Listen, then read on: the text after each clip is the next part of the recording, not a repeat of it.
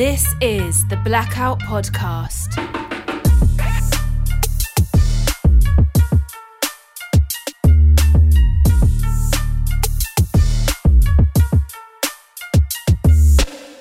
Hello and welcome to the Blackout Podcast, where I get to talk to amazing people that do amazing things. And today I'm excited to finally get Chili, because I've been trying to make this happen for months and months and months and months. Boy, you've been busy, and then there was COVID, and so thanks for coming to the podcast today. Yeah, anytime. Thanks for having me on. So I remember COVID started and I'm lazy, but then my wife started making me walk. So we're doing this walk just around the block, my house, and then she's like, oh wait, a friend of ours sent out this article, and there are people that are making thousands of dollars during COVID. I'm like, who are these people? Anyway, so I read the article, and I think it was from like Global or like, anyway, one of these on news websites, and it's like an article about online sex workers making a killing on OnlyFans. I'm like, Mm-hmm. And then it turns out you are an online sex worker. So do you actually explain what it means, right? Because most people have a warped understanding of what it is. Yeah. So online sex work falls into the broader category of sex work. Mm-hmm. And there are lots of different options when it comes to sex work. Some people do sugaring, so that could be like a sugar baby relationship. So I'm gonna actually break each one down. Yeah, so sure. What's that? So sugaring is a situation where a sex worker might have a more intimate relationship with a client, and they would provide things like goods and money to that sex worker. Sometimes it's a longer relationship, so this could go on for a few years, almost like a normal relationship would.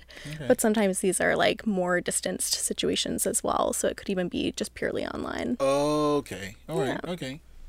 And so there's sugaring. What else? So there's also dom work. So which is? This is generally like done in a studio. So to be like a dominatrix, not like a studio like this though. No, yeah.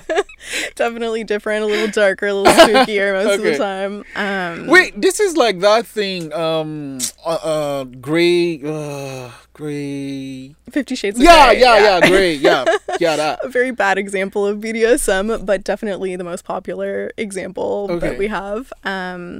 So 50 Shades is kind of like how BDSM made its way into popular culture. So now you'll see like lines of sex toys that are 50 Shades of Grey inspired. But essentially a dominatrix is someone who is in a position of power over their clients. So clients will seek out dominatrixes or doms. They can be any gender, and they could engage in stuff such as... I'm trying to find a good example. Yeah, I watch too much TV, and when you mentioned that, there's a TV show, I don't know if you've seen it, it's called Billions. Have you seen it?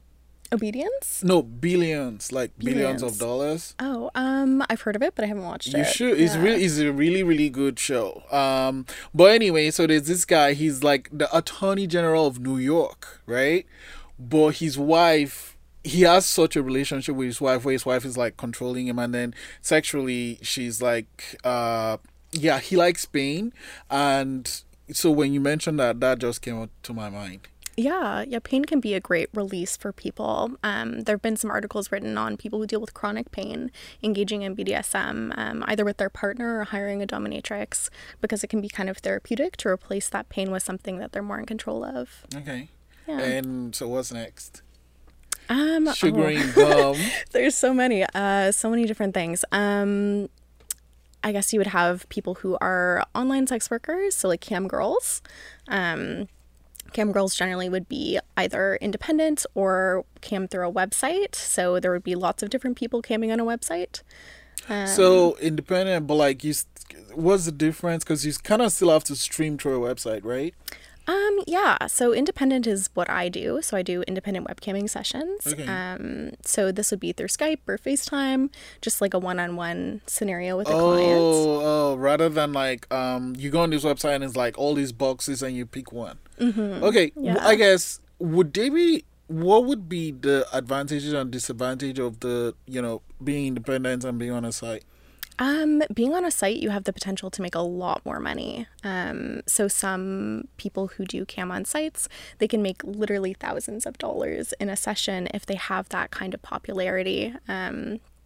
And are committed to camming. It takes a while before you can build up your audience, and often the way that campsites work, you have to be on for a long period of time every day of the week. So you might be on for like a few hours every day, and having to build that into your schedule can be a lot more time consuming. So unless that's kind of the only thing the person is doing?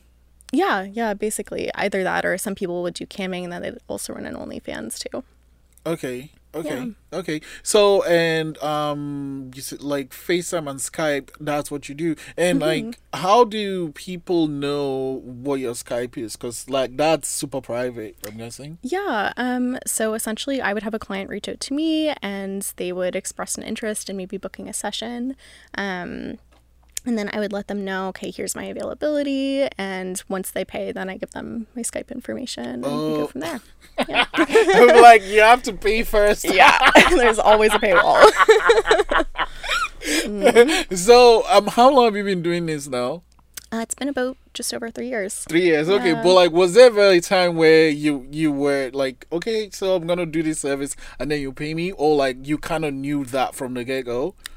When I first started off, I think I was a lot more naive, as most people are. So I didn't take very long. It just took one session where someone was like, oh, like, I'll pay you afterwards. It's fine. And I'm like, I'm not going to do that again. Because then they're gone. But, yeah. Well, like, because it's online and, I mean, there's really no recourse, right? Yeah. The person is gone. Yep. How did you get, like, what was the genesis for online sex work for you? Like how I started? Yeah. Well, I have a friend. She is very successful now, but she started off a few years before I did with online sex work. She goes by Gwenadora, and she's very popular on Pornhub. Okay. But we actually go way back. We went to high school together, and I was talking to her one night, just being like, oh, like, I've been getting into boudoir, but now I've got all of these guys in my DMs that are, like, asking me for more, and I've just been blocking them. And she's like, you are sitting on money right now. Like, all you need to do is say, you know, like, these are my rates, and then you can see more, and that's the best way to handle it. So I just kind of went from there. So, was that, like, from there just straight to Skype and FaceTiming, or did you use any, like, streaming site before? I've dabbled. I've definitely dabbled. I was on My Free Cams for a while, and then I just got very tired of it because it is exhausting. In what way? Well, again, like I'd mentioned about having to be very consistent. So unless you're on there every day, then it's really hard to keep an audience. And also, you do need to have a kind of persona, like a very engaging persona, to be able to engage in that kind of work, too. Okay, wait. I'm sorry. I'm a guy. So I'm just going to say, like, when you say engaging, what do you mean? I guess, like, there is kind of like a stereotypical cam girl persona. Someone that's very bubbly. They want to be your best friend. And Yes, yeah, I can see how that's a lot of work. yeah. Just even hearing you said, I'm like, so you're like happy all the fucking time. Yeah. And I mean, some people are much more honest with it. If they're having a bad day, they'll go on and just talk about their day. And sometimes that can be profitable for them too, because once you get an engaged audience, in YouTube, I guess they would call it a parasocial relationship. So I guess like that's something that most online sex workers are aware of, is that people feel like they've built a relationship with you, and in some ways they have, but in other ways it is like very monetary based. Yeah. So your friend told you, well, you're sitting on a pile of gold, and did he just like pick up right away for you, or? It was definitely a slow process. So just getting started, I was just working through Instagram. I had kind of used Tinder at the time to do my marketing. Wait, how does that work? Well, Tinder is very anti-sex work. They don't like having sex workers on there. For, I guess, like some obvious reasons, and also due to FOSTA and SESTA bills in the States. Yeah, well, we'll talk about that, but yeah. Yeah. So how are you using Tinder then? I don't like, because Because I mean, you swipe right and stuff. So when you have a match, then you just have a discussion about what you do, or Essentially what I was doing was just putting my Instagram link in my bio, and then I would make a bio that was somewhere along the lines of, I'm not using Tinder often, but reach out to me on Instagram. And then people would go follow and they would message me and they'd be like, oh, hey, like, I'm interested in seeing more of you. And then I would be able to tell them, okay, well, here's how you can do that. Yeah. Yeah. And so Instagram was kind of like the frill for you. Do you still do Instagram? Did you switch to something else? I still mostly just use Instagram. Yeah, I'm lucky in that way where I've built a little following and can kind of draw from that. And people generally reach out to me for webcamming sessions. I also use OnlyFans. That's where my primary income is right now. So okay, yeah. My brain is like, but let's go back to the two laws you mentioned, right? FOSTA and SETSA, right? FOSTA and SESTA. Yeah. What? So I mean, I read up like just surface about it, and it's like it was supposed to help trafficking, right? Yeah, so that was initially how it was portrayed, was that FOSTA and SESTA were going to prevent online trafficking of women and young girls. But essentially what it did was made it so that these sites like Backpages and like other sites that you might go to find sex workers, it's they like now closed they don't that exist. thing. So that was the law that closed that page, right? Yes. Yeah. And since the information has come out that this has actually harmed sex trafficking prevention more than anything, because now it's like people have just gone kind of underground and it's harder to find where the trafficking actually happens. Another issue is that FOSTA and SESTA conflate sex trafficking with sex work. So break that one down. Yeah. So sex trafficking is very much non-consensual. So it's a agreement that, or not even an agreement, it would be a situation that someone might get into where they have someone who is essentially managing them and the way that they engage with people for sex, or like with sex for money. So these are generally like very bad and scary situations, and it's often very vulnerable people that get wrapped up in it, so often young girls. And then sex work is very consensual, so it's all based around consent. These are engagements that happen between adults that are looking for sexual interactions that might not be, like, you might not seek out these sexual interactions if there wasn't a monetary benefit. Yeah. So like, but like, if the law, I mean, I don't know the language of those laws, but if they're designed to end one, how is it affecting the other one? Like, if it was designed to end trafficking, how is it affecting sex work? So essentially what happened was, when these bills came into place, it made it very difficult for sex workers to advertise online.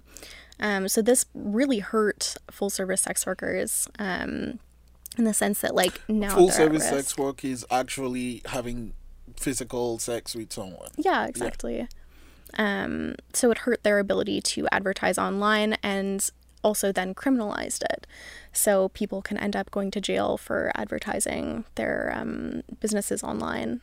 It also hurt online sex workers in the sense that sites that offer platforms for online sex workers are now much more at risk of being taken down.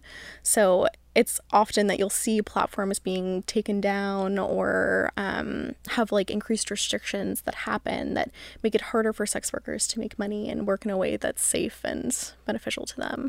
So like, I'm an online sex worker. I'm taking decisions made on my body, on myself, but like, if it's the other way, it's someone else is making all that decision for you, and it's pretty much forced. Yeah, exactly.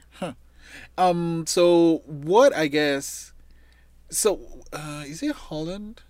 Anyway, some European country where like sex work is legal. I can't remember. I think it's Holland anyway. But how would something like that work? like where sex work is decriminalized.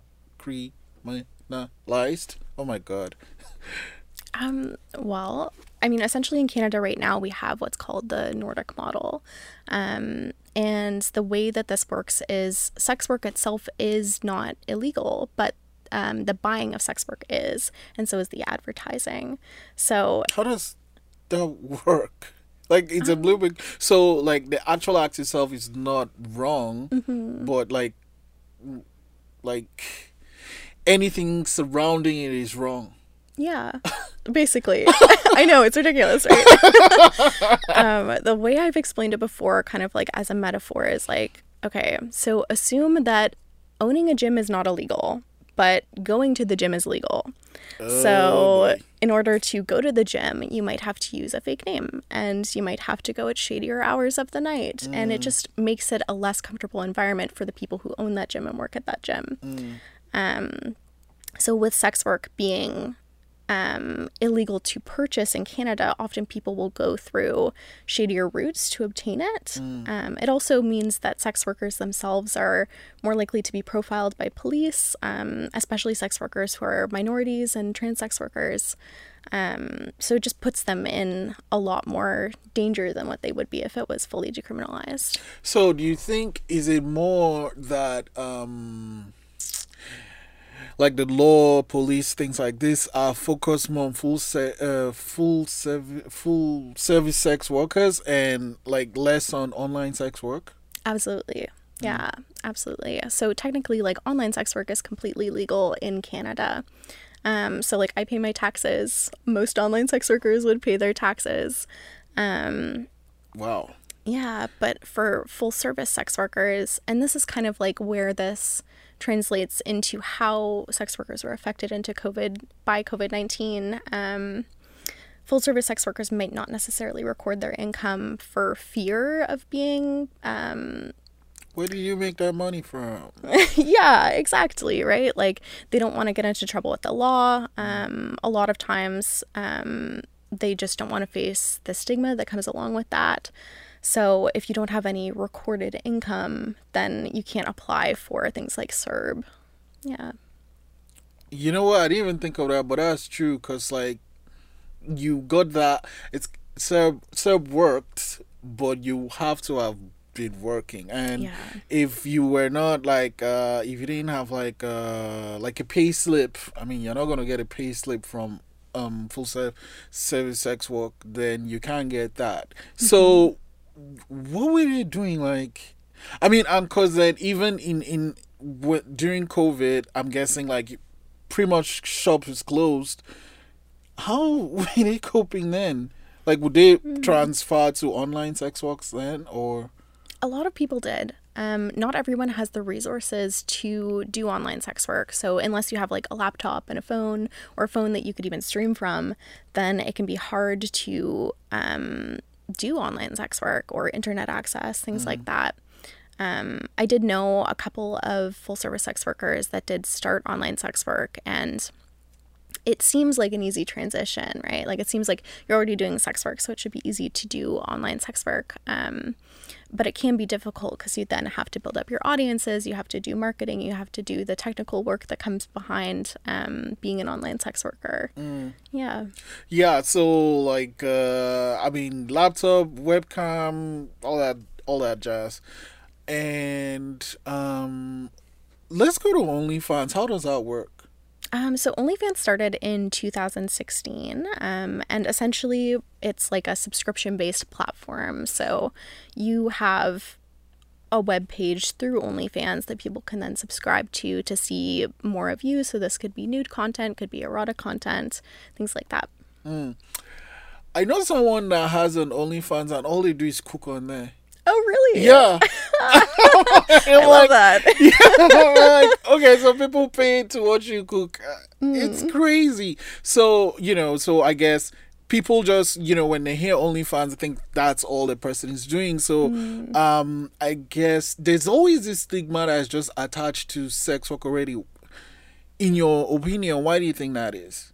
I think that, and especially in Halifax, we have such a paternalistic and often religious-based view around sex work, and that can kind of lead to this stereotype around sex workers that they're in danger and that they need to be saved. So it creates like this savior complex of thinking like, oh, these poor people, they can't do anything else, they're forced to do this. Oh boy. Yeah. Ugh. Yeah. It's kind of, you know, I mean, I see my thing, like, I guess, like, just organized religion, I'm not even going to get into that, but I think people should be allowed to make their own decisions and like, you know, at least let a person make the mistake you're worried about themselves, and they'll learn from that, and kind of make it safe for someone to experience things. And let's even take it back to sex education, right? Or like countries that, or even provinces that are making it difficult for people to get contraceptions or abortions or things like that. Like, you know, all those things just kind of factor in. Even, you know, it's like it's this tiny ripple that just spreads out and spreads out when you look at it in the big picture. So but on the other hand, you also study too. Mm-hmm. How do you balance the two? Like, do you have set days when you do things, or? So I guess like doing online sex work for me was a great way to be paying off my tuition while I was in school with a schedule that worked for me, was flexible, was something that I could do from home. Mm-hmm. And I guess like where I kind of am making my own hours, I can still like prioritize the stuff that I need to get done and then also be making money on the side. Yeah. And what's the big plan? In the end, I guess like after, because I'm doing a degree in public relations right now, and essentially what I would like to do in the long run is work with sex work advocacy groups and potentially sex toy companies. Yeah.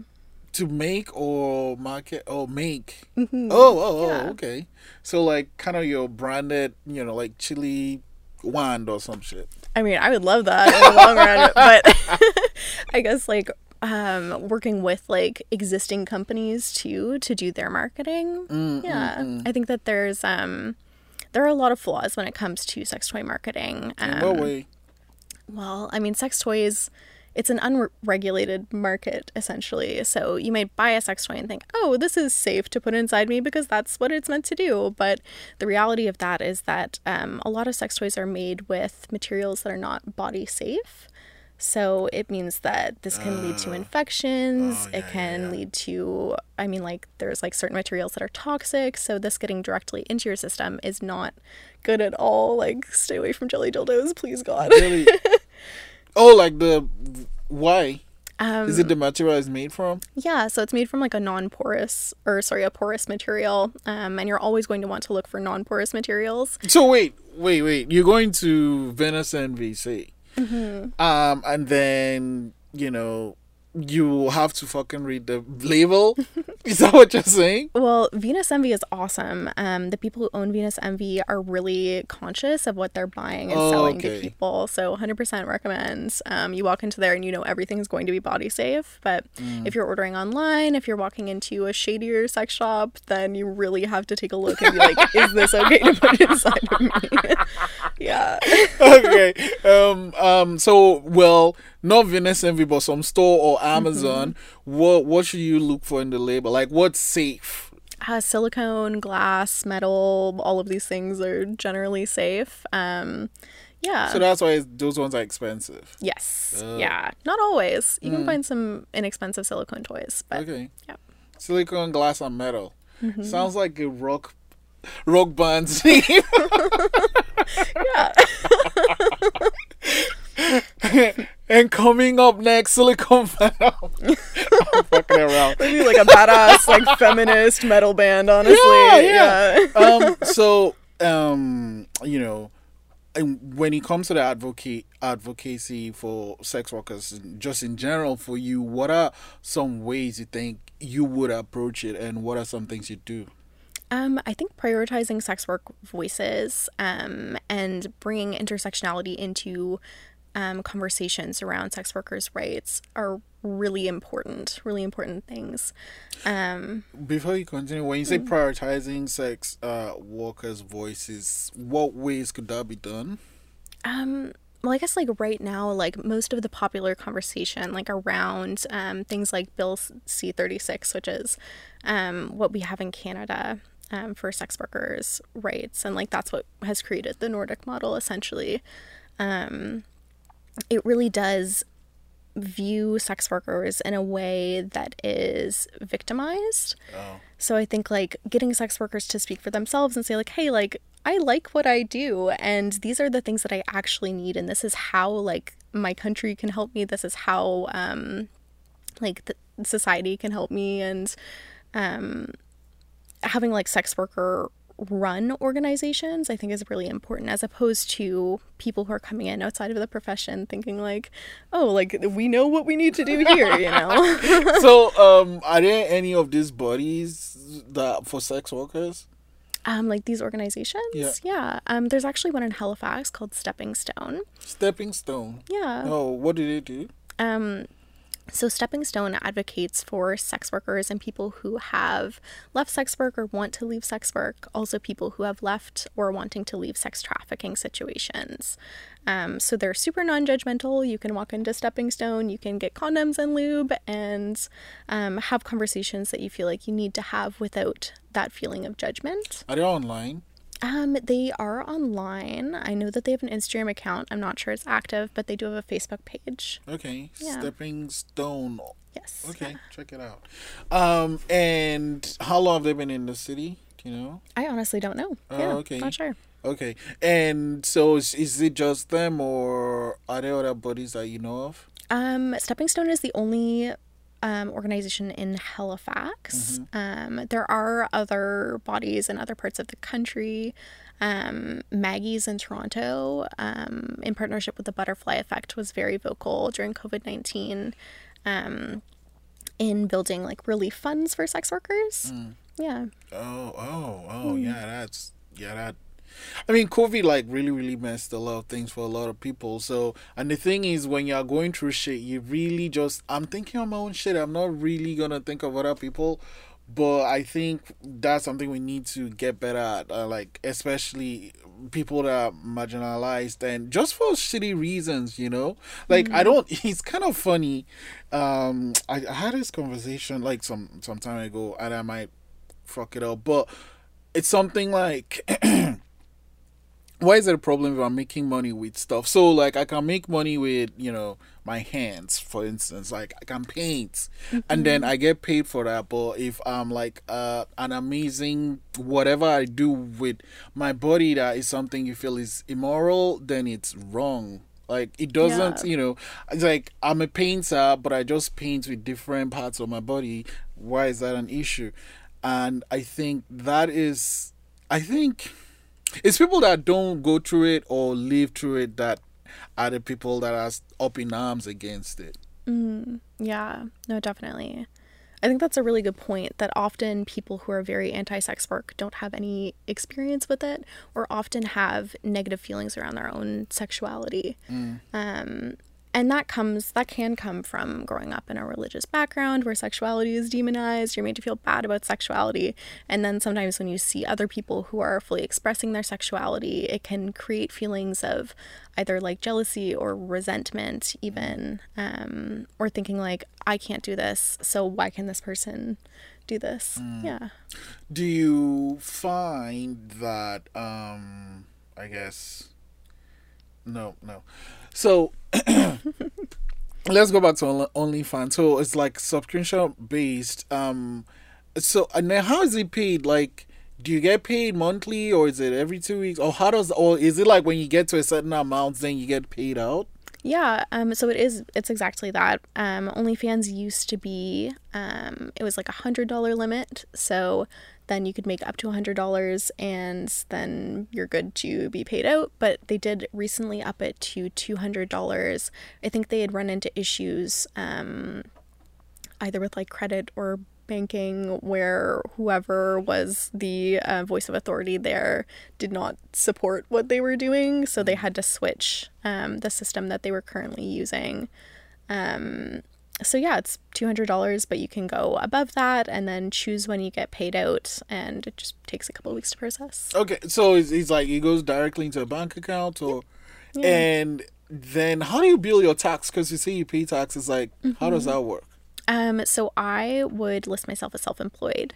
Oh, yeah, gotcha. Initially, I went to an accountant the first year, and then that was like a lot of money. So I ended up just like teaching myself how to do that myself. Oh, wow. Yeah. Isn't that a lot of work, though? It's not that much work. Yeah, no. Okay, I guess mean, you I'm just have just to, like, lazy keep track of because your books. yeah, like, when it's that time of the year, you have to get all these receipts and do all this. I'm like, fuck it, I'll just give somebody to do it. But I guess you're super diligent, because I'd lose my mind. Yeah, no, it's a pain in the ass come tax season, because you have to like go through all of your transactions and you're like, oh my god, like how much did I make here? And then it's always like, fuck, now I owe so much money to the government. So with OnlyFans, like, is it, so say I have a page, I have 50 subscribers, they all pay the same amount, or like, are they different levels? Like level 1 you pay $10, level 2. Some people do that, especially with Patreon, although Patreon is not necessarily sex worker friendly. Some people do still use it. So you could have like different subscription levels, so maybe like $5 a month gets you a free nude, and then go up and up and up. With OnlyFans, it's just like one base rate. Okay. And then you can send out paid messages or paid posts too. What are those ones? So those would be like, if you made a video, then you could post that on your OnlyFans, and someone could pay however much and see it. Yeah. Do you set the amounts they pay, or? Yep. Oh, okay. So you could how do charge. you? I guess this is one. You know what? Like, when you run a business, one of the most difficult things is costing stuff. Like, how do you decide the price for stuff? Like, how do you decide I'm going to charge, I don't know, $5 a month, or for this video I'm going to charge $20? It totally relies on whatever your comfortability is, really. So everyone sets their own rates. They're pretty standard rates for OnlyFans. Anywhere from like $5 a month to $25 a month is generally where you see people's pricing. But you can charge however much you want, really. So I'm fucking a celebrity $100. yeah. But do you find, like, have you always had the same rate? Or, like, if you've changed your rate, did you find when it went up or down, people, like, did it affect the numbers of subscribers? So for myself, I have always kind of followed the mentality that, like, I need it to be worth it for me, for risk. So I set my subscription at $25, which is a little higher on the end of the scale, but I feel like that's more worth it for me, because if someone's paying $25 a month, then like I know that they're good for it. Basically, like, they're not going to pay it's like having a phone bill or some kind of bill added to your monthly payments. Whereas if you have content that's super cheap or free, then sometimes you run into the risk of people reposting. What's this? So there are people who will just repost content from people's OnlyFans to... So, like, is this people that subscribe to you, or other people that have, like, other sex workers, or? Oh, no. It would generally just be, like, people who subscribe, or people who are... Say, like, if you posted a video for free on your OnlyFans, which you can do, some people have free OnlyFans accounts and then just use paid content to make their income. So they might take all of your free content or your content that's relatively inexpensive and then repost it somewhere. Is that what happened with the leak that happened? Because, like, I don't know, months ago there was something with OnlyFans and there was a leak, but it wasn't a leak. It was just like a whole data dump of videos and stuff gotten off OnlyFans. Is that something like that that happened? This kind of thing, like, it happens fairly frequently, where people will take content from OnlyFans, which sucks, and then they'll post it for free, or they'll try to resell it. There was actually a model in the industry. She had tweeted I think it was yesterday, about how someone had stolen her content and then had resold it for the same price. What? Yeah, I know. So we're like, and now the person buying it doesn't even know that it's a fake person. Like, that is not the real person. Most of the time people do know, and that's like the unfortunate thing, is that sometimes that's like almost like fetishized for some people, the fact that like it's being taken, because they feel like they're like taking advantage of these people in a way. Yeah, it's pretty sick. Not good. Oh man. So and like with who shoots your content? That's the other one. Like, there's a lot of work that goes into it. What is the process for making the content you do? So I am totally self-produced, but between me and my partner, like, we do the filming.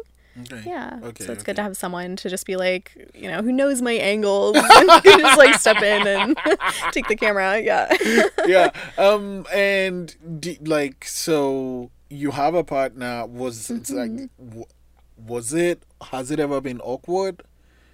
I think we have a really good level of communication, and we've always had a really good level of communication. When I was initially starting to look into dating, like into a serious relationship, I knew that this wasn't something I wanted to stop.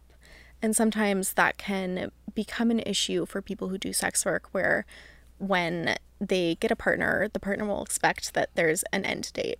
You know, so it's like, oh, you have me now, so you don't need to keep doing this. But you know, it's a big part of my income, a big part of how I'm paying off school, and I enjoy it. So what do you enjoy about it? I think for one, the creativity, because like it's just like a really great forum to be super creative, to engage in sexuality in a creative way, and to have like educational conversations. Like, I wouldn't consider myself a sex educator because I haven't gone to school for sex education. I haven't taken sex education courses, but I've educated myself, and being able to have conversations with people who are sometimes afraid of their own sexuality or ashamed of it. Like, often, in particular, with cis men, like, there can be a fear around prostate stimulation, and just being able to normalize that and make people feel like, no, you're not weird for liking this. This is a super normal part of sexuality, and you get to enjoy that. Yeah, so that's pretty fulfilling. And I guess reading this article, I think it was Global, I don't know, or CTV. Global Was it? Halifax. So it was. Okay, cool. And the income was nuts, right? So you, like, whatever you're making, most of it is going to pay. Schools are expensive. I hate school. Yeah. But like, you know, so it goes to that. What are some fun things you do with the money you make other than school? Well, I mean, like, pay my bills. That's one.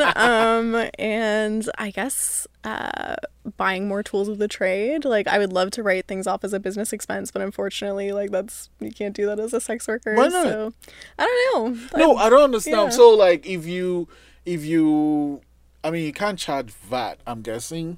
You can't? Can't charge for VAT, VAT, like extra tax on whatever it is you're selling. You cannot do that. But like, if you buy, say, a new laptop, you can't call that a business expense. You can for laptops and like technical things. So if I bought a camera, lighting, You can for a dildo. like that.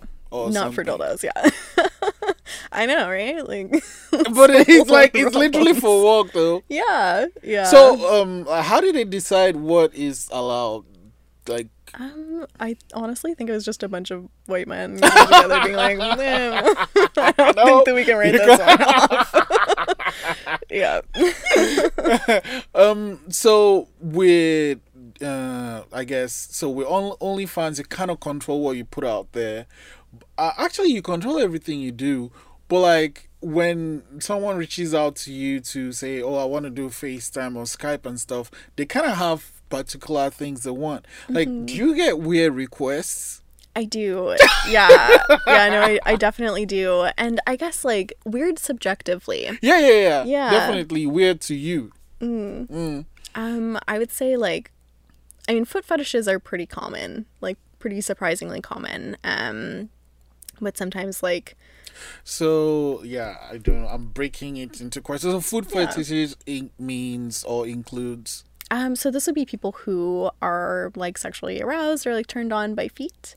So this might involve like foot worship. Sometimes this can be like a part of like a doming session or like a sex work session where someone might just like come in and want like either a foot job or just to like straight up rub someone's feet for an hour. Okay. Yeah. Okay. And so, I mean, those ones you said no weird, but like, what weird thing? Like when I mentioned weird, what came to your mind? I guess like less so weird for me, but more so interesting. I think is with I do like a fair amount of doming online, so I've had clients in the past who have like regularly asked for content that's directly degrading to them. So for example, I had one client who wanted me to make a video as if we had just gone out on a date and I came home and was basically telling him that he wasn't good enough for me, dick wasn't big enough for me, and comparing him to other people that I had slept with. That's super specific. Yeah. When someone asks for something that's specific, like, is that like a video or just like during the chats or? Both. Okay. Both. When someone asks for a video, do they ask for like with videos, like, kind of that's my realm. Do they ask for duration or just you have to say specific things? Like it has to be like a 10-minute video or you just have to say this thing? I generally will give them two options, so either like a 5-minute video or a 10-minute video. Okay. And like the rates would differ based on that. And then on top of that, they'd be able to submit requests too. Okay. So if they have a particular thing they want me to say or do, then that's what I would tailor it to. What mind state do you have to get to do something like that? Because it's not like you believe it, right? It's like you're pretty much acting. So, like, does it take a lot of work to get into that state of mind? I think like I'm kind of naturally inclined to be good at dom work. So like it works well for me. But yeah, there definitely is a certain hype up that you have to do, especially before camming. Like, and that was part of why I didn't stick with it. Like the My Free Cams website. Just because like you really need to be like, okay, I'm on top of the world, I'm super sexy, I feel great about myself, and now I'm like ready to spend the next 3 hours with a bunch of strangers who might not even be chatting in the chat box, and I just have to keep talking to myself. Wow. So wow. Yeah, that's a lot of expectations. Yeah. Then so like maybe before this relationship, or did you ever find like your online sex work life blend with your physical sex life? Well, I guess like even before my partner, I had used like other partners to help with content creation. And even like aside from that, like I integrate BDSM into like my personal sex life, so there is like a bit of a blend there too. Okay. And now like with my partner, it's nice to be able to say if like we're trying something new, then we're like, oh, we should film this. We should, this is interesting. Someone would like this. And then so like that thing you film can now just be, so you'd film it and then you say I have the content for sale, or you just put it on your page? Both, yeah. So sometimes if it's like a longer clip, then I'll sell it as an additional fee, and then if it's like a shorter clip or photos, then I'll just put it on my OnlyFans. Oh, okay. Yeah. So now someone pays X amount. What do they get for that month? So like with my OnlyFans, it would be $25 a month. They would see all of the content that I've ever posted, and then on top of that, I upload pretty regularly. Okay. Yeah. Like how regularly do you?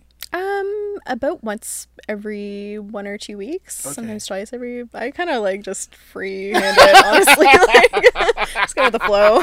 Whatever content is coming, we'll just put it on there. Yeah. So, and do you like have other online sex workers that you're friends with? Not necessarily just in the city, but just online too? Yeah. Actually, I had gone on a trip to Miami for the XBiz conference. What was that?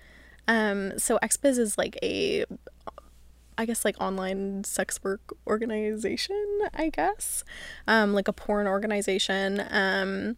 And they have awards every year for, say, like best BBW or best like girl clip or whatever it is. So we went down for that because they were also having the conference there. So it's like this massive gathering of people who are involved in online sex work and porn. Yeah, and I was able to meet a lot of people there who were involved in the same thing, and we ended up, it was with a group that had rented a house, and we got to film content there and just hang out and talk about the ins and outs. Do you have particular like cameras you prefer, or it's just like whatever is on your phone you have? I use both my digital camera and my phone. I think the nice thing about online sex work is that it doesn't really matter what you have. Like if you just have an iPhone, then you can still like make it to the top. Gwenadora, who I had previously mentioned, who had kind of inspired me to get into sex work, she primarily uses her iPhone. Oh. And she's like winning awards, like making that money. So yeah, it's totally possible. Well, is she also like in Canada too, or? Oh, yeah, she's based in just outside of Toronto. Oh, okay. So I mean, we've talked about like the Nordic model thing, and I guess what would make it better? I think that most sex workers are on the page that full stop decriminalization is the way to go. So basically, tax sex work. I guess like not like legalization. Okay. So like some people think like, oh, legalizing sex work is the best option, but I would say that like with legalization also comes paperwork, and also comes like authority figures telling you like who and who is not a sex worker. I wonder what all this is gonna be like. You can do this for 2 minutes, but you can't do this for 22 minutes. Yeah, I hate fucking... Anyway. So I think like decriminalization really just like gets to the crux of the issues. There's an article that I had noted.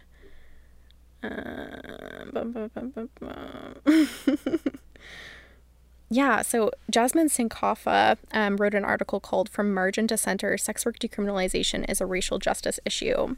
And here she's talking about how, like in this article, how Black and cis and trans women are at most risk of violence when it comes to being profiled by the police as sex workers. So with criminalizing sex work, it's already like you're already at a disadvantage, and then it's like being, you know, like a person who is a minority, like you're at a further disadvantage, and the police are not going to help you in most situations.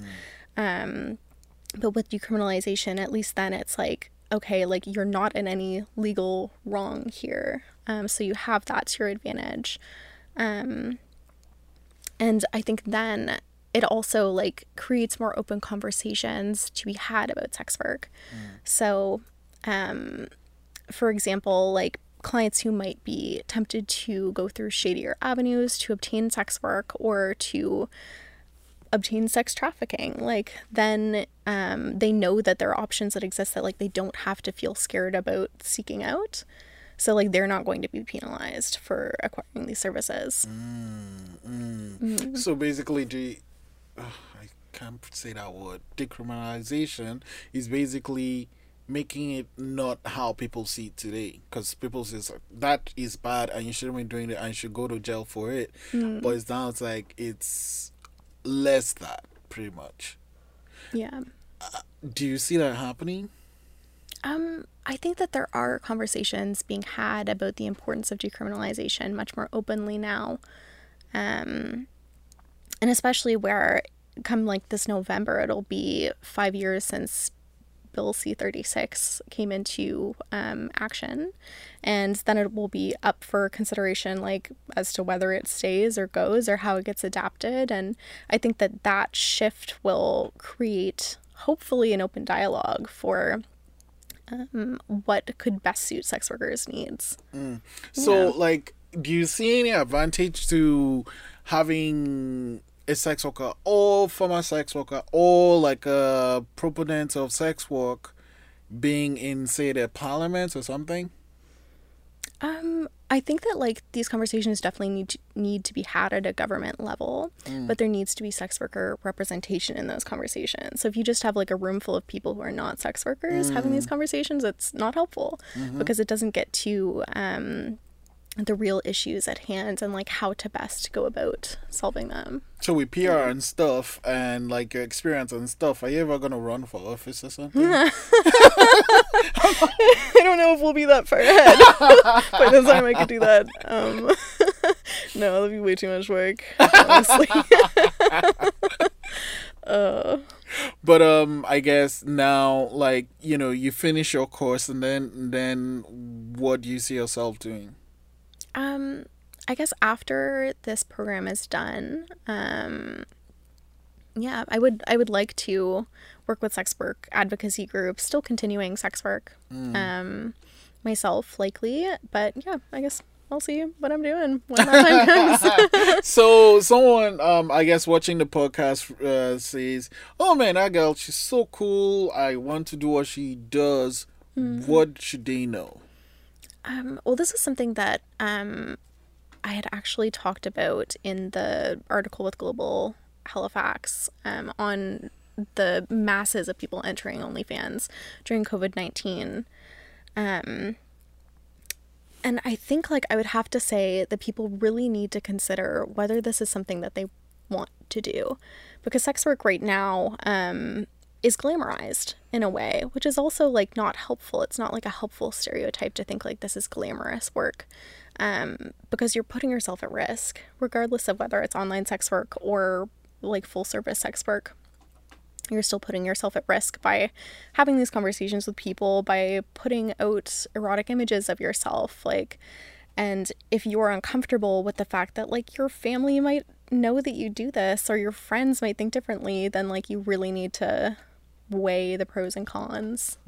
That, and like just having like the strength and confidence to be able to set boundaries too, because not everybody can, and that can really bite you in the ass. Like if you're not able to set those boundaries for yourself and be like, no, I'm not going to do that. Yes, you have to pay me now, and you know, I'm like, oh, I'm gonna pay you after the next 20 minutes or whatever. I swear to God, I've got 5,000 lined up for you, baby. Like, no. Yeah. But like, anyway, do people really fall for that, do you think? Like the people promising big, oh yeah, oh yeah. 'Cause, like, do you find that happens more in sugaring than online sex work?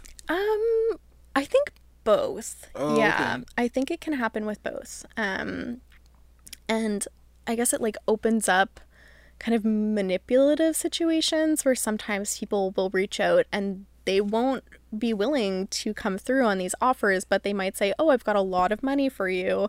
I can like provide all these things for you. And for someone who's like just starting out with sex work, they might be like either more naive or just like in a financial situation where like they really need that money. And sometimes that want can mess with your, you know, thought patterns that you might normally have, to make a good decision for yourself.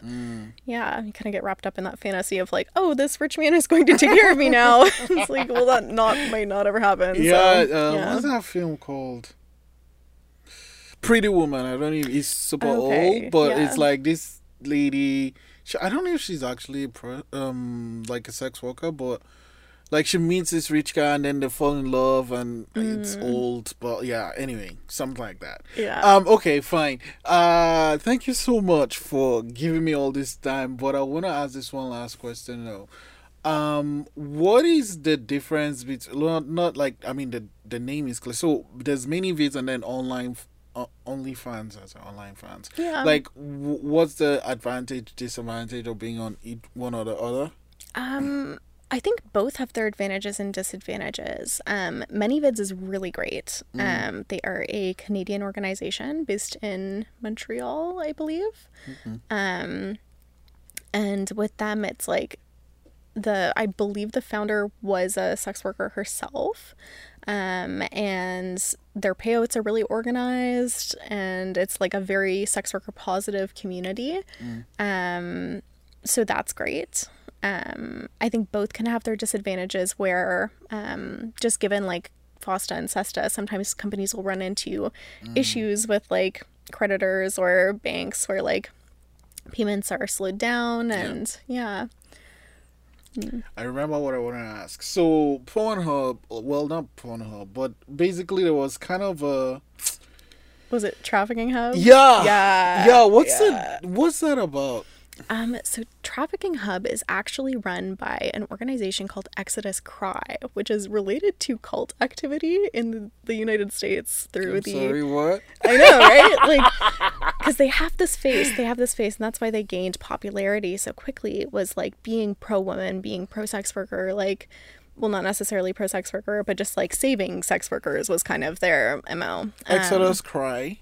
Yeah, so that's a weird name. I know. It's like they're a part of, even weirder, IHOP, International House of Prayer in the States, which is like, I know, yeah, two different IHOPs, but they are directly linked to or associated with being a cult. Wow. Yeah. So they're like, Pornhub should close because Pornhub is trafficking people.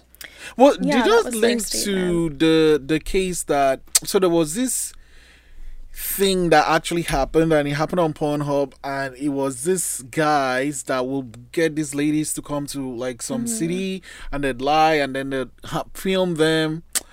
Girls do porn or something. Yeah. So was that kind of where they bounced off of? I think that these conversations have been happening for a while, especially amongst religious groups, like conflating sex work with sex trafficking.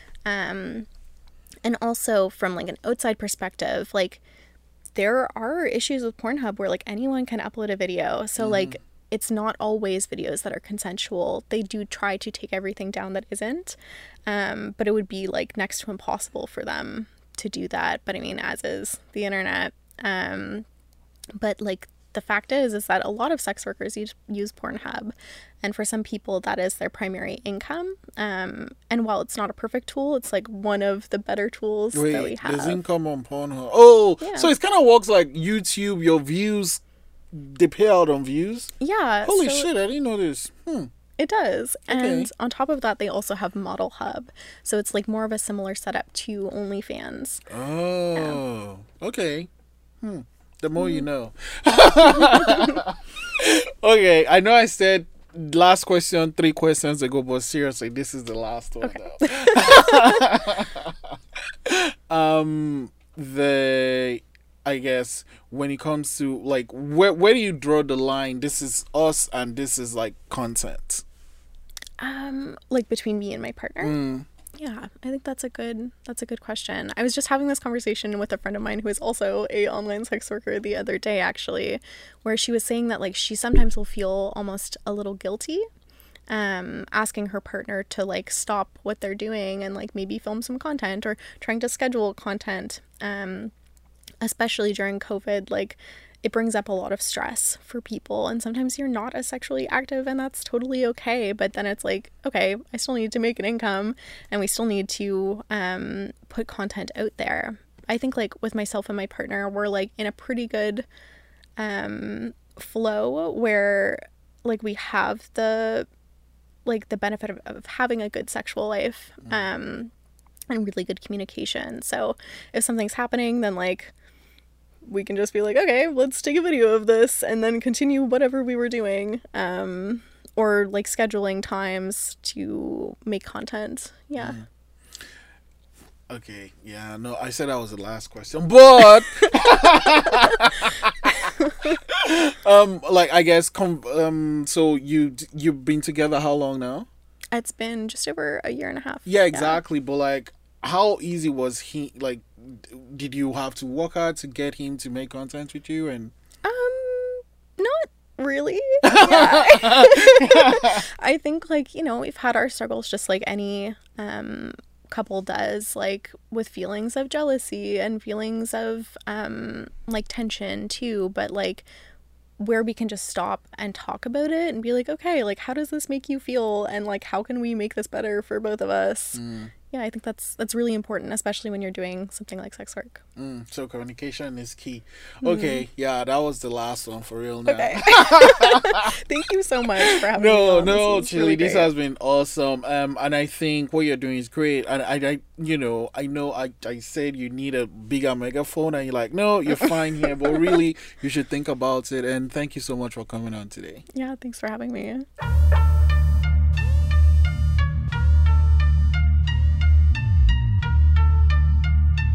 This is the Blackout Podcast.